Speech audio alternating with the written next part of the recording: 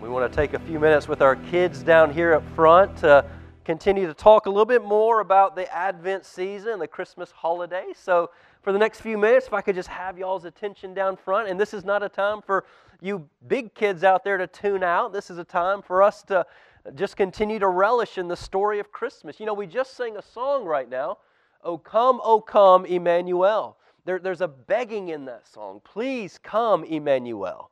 Emmanuel, of course, being the Lord Jesus.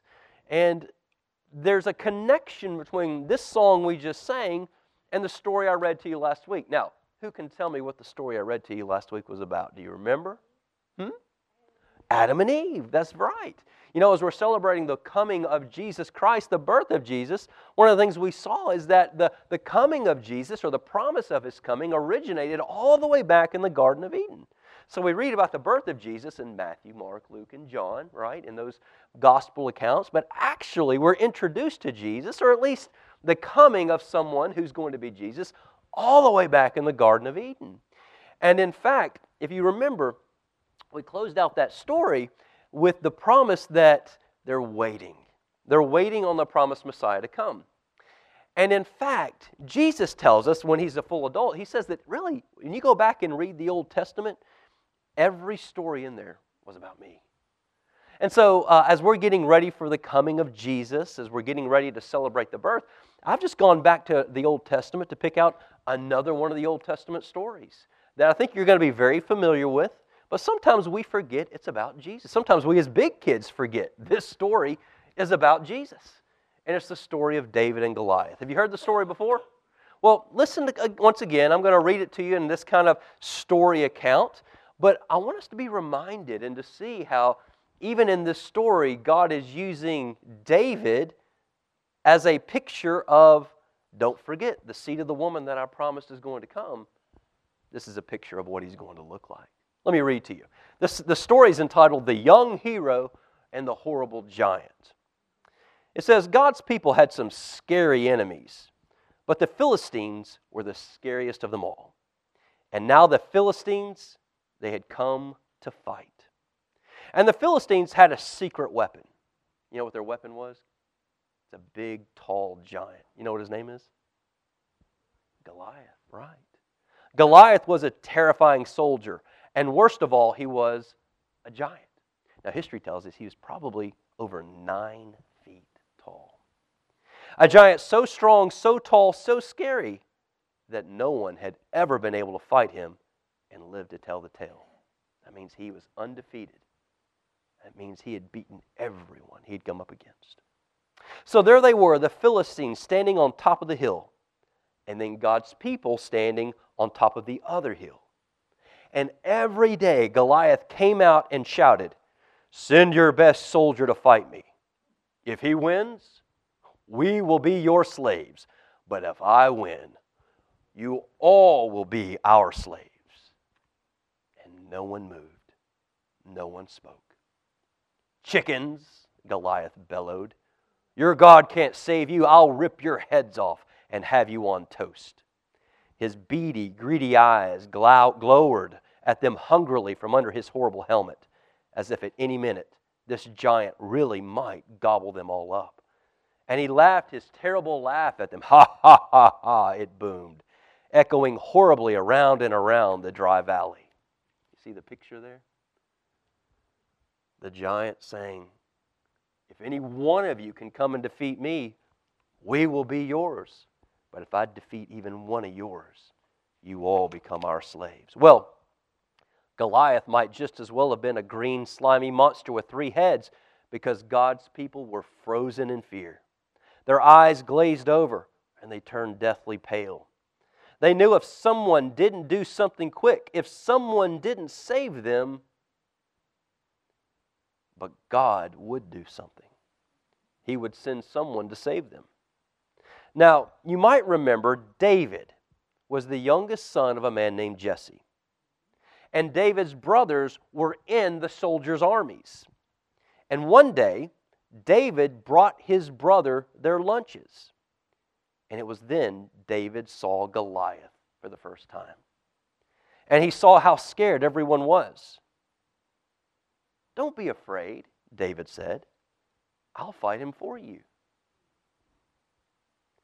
You're only a little shepherd boy, the king said. Goliath is a great giant soldier. How will you fight him? God will help me, David said. So the king gave David his royal armor to wear. But it was too big. It was too heavy. David couldn't even walk in it. I won't need any of this, David said.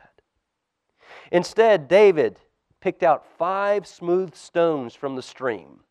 1, 2, 3, 4, 5. He took a slingshot out of his back pocket and he walked towards Goliath. Step, step, step. You can kind of see David down there picking out his rocks. Goliath walked towards David. Thud, thud, thud. You? Goliath peered down at the small boy. I may be little, David shouted, but God is great. And Goliath laughed an even terribler laugh than usual. Ha, ha, ha, ha, ha. It went. With just one swing of his giant sword, Goliath could easily finish off this boy. But David kept walking towards Goliath. It isn't how strong you are or how many swords and spears you have that will save you. It's God who saves. David said, this is God's battle. And Goliath, God always wins his battles. So David put a stone in his sling. He swung it around and let it go. The little stone flew, whizzed like a bullet through the air and struck Goliath right between the eyes. And immediately, Goliath stopped laughing. Big, tall guy there. Goliath stumbled. He staggered. And then, boom! Goliath fell down dead. When the Philistines, who were God's enemies, when the Philistines saw Goliath was dead, they ran away. And when God's people saw them running away, they cheered. God had saved his people. David was a hero. But the story's not about David. You see, many years later, God would send his people another young hero to fight for them, to fight a giant who was undefeated, who no man could defeat. And this young hero would save them just as David had done. This hero would fight the greatest battle in the world, the greatest battle that's ever been known. And that's the battle against sin. You see, Goliath, this giant, undefeated enemy, is a picture of sin. Sin is our great, giant enemy that you and I have never, ever been able to defeat. He's undefeated. From the moment of conception, we've been talking about sin, right? And David is a picture of Jesus. And if you pay close attention to the story, you'll find there's a lot of similarities between David and Jesus. For instance, Jesus maintains his faithfulness to God even in the face of death. Isn't that what David does? David is marching up to Goliath knowing that Goliath is bigger and stronger than he is. I mean, he's standing in front of death. But he proceeds on, maintaining, God will give me the victory. That's what Jesus does as well when he goes to the cross. My God, why have you forsaken me? If there be any other way than this, let this cup pass before me. But he maintained his faithfulness all the way to the end. Also, David is God's representative to deliver many people, just like Jesus is God's representative to deliver his people. You remember how when David went to kill Goliath, he had in mind a way he was going to do it. But the king tried to give him what? An alternative way to fight the battle. He gave him all kinds of armor. He said, put this on, put this on, put this on. You're going to need this helmet, this armor. He couldn't move in that. And David said, no, that's not the way this battle will be fought. Likewise, when Jesus came, people tried to provide an alternative way to the victory. Satan's going to come and tempt and say, I'll give you the kingdom. Just don't go to the cross. But Jesus didn't buy it. Just as David was mocked and ridiculed, right? This little boy's going to defeat me. So too Jesus was mocked and ridiculed when He went to the cross. The method of victory. Who in the world is going to go up against a giant and just take a slingshot and a rock? If you're going up against a giant, what would you take with you if you're going up against a giant? What weapon would you want? A gun? That's a good start. A big long gun, so I don't even have to be close, right? A cannon would be even better. Anybody want to take a rock and a slingshot to go up against a giant? That's crazy, isn't it? It's foolish.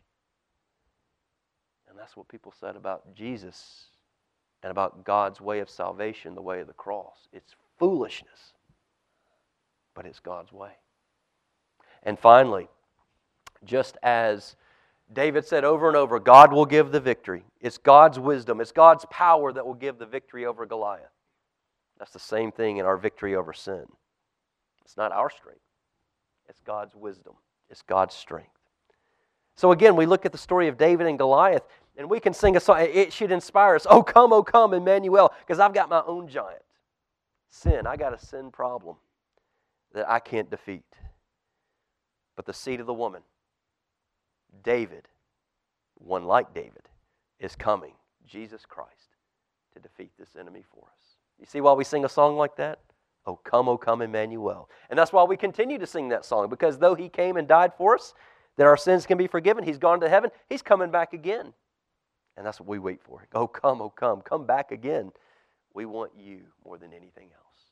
So, as you continue in this Christmas season, and next time you read the story of David and Goliath, yeah, David's a cool guy, but he's not near as cool as Jesus.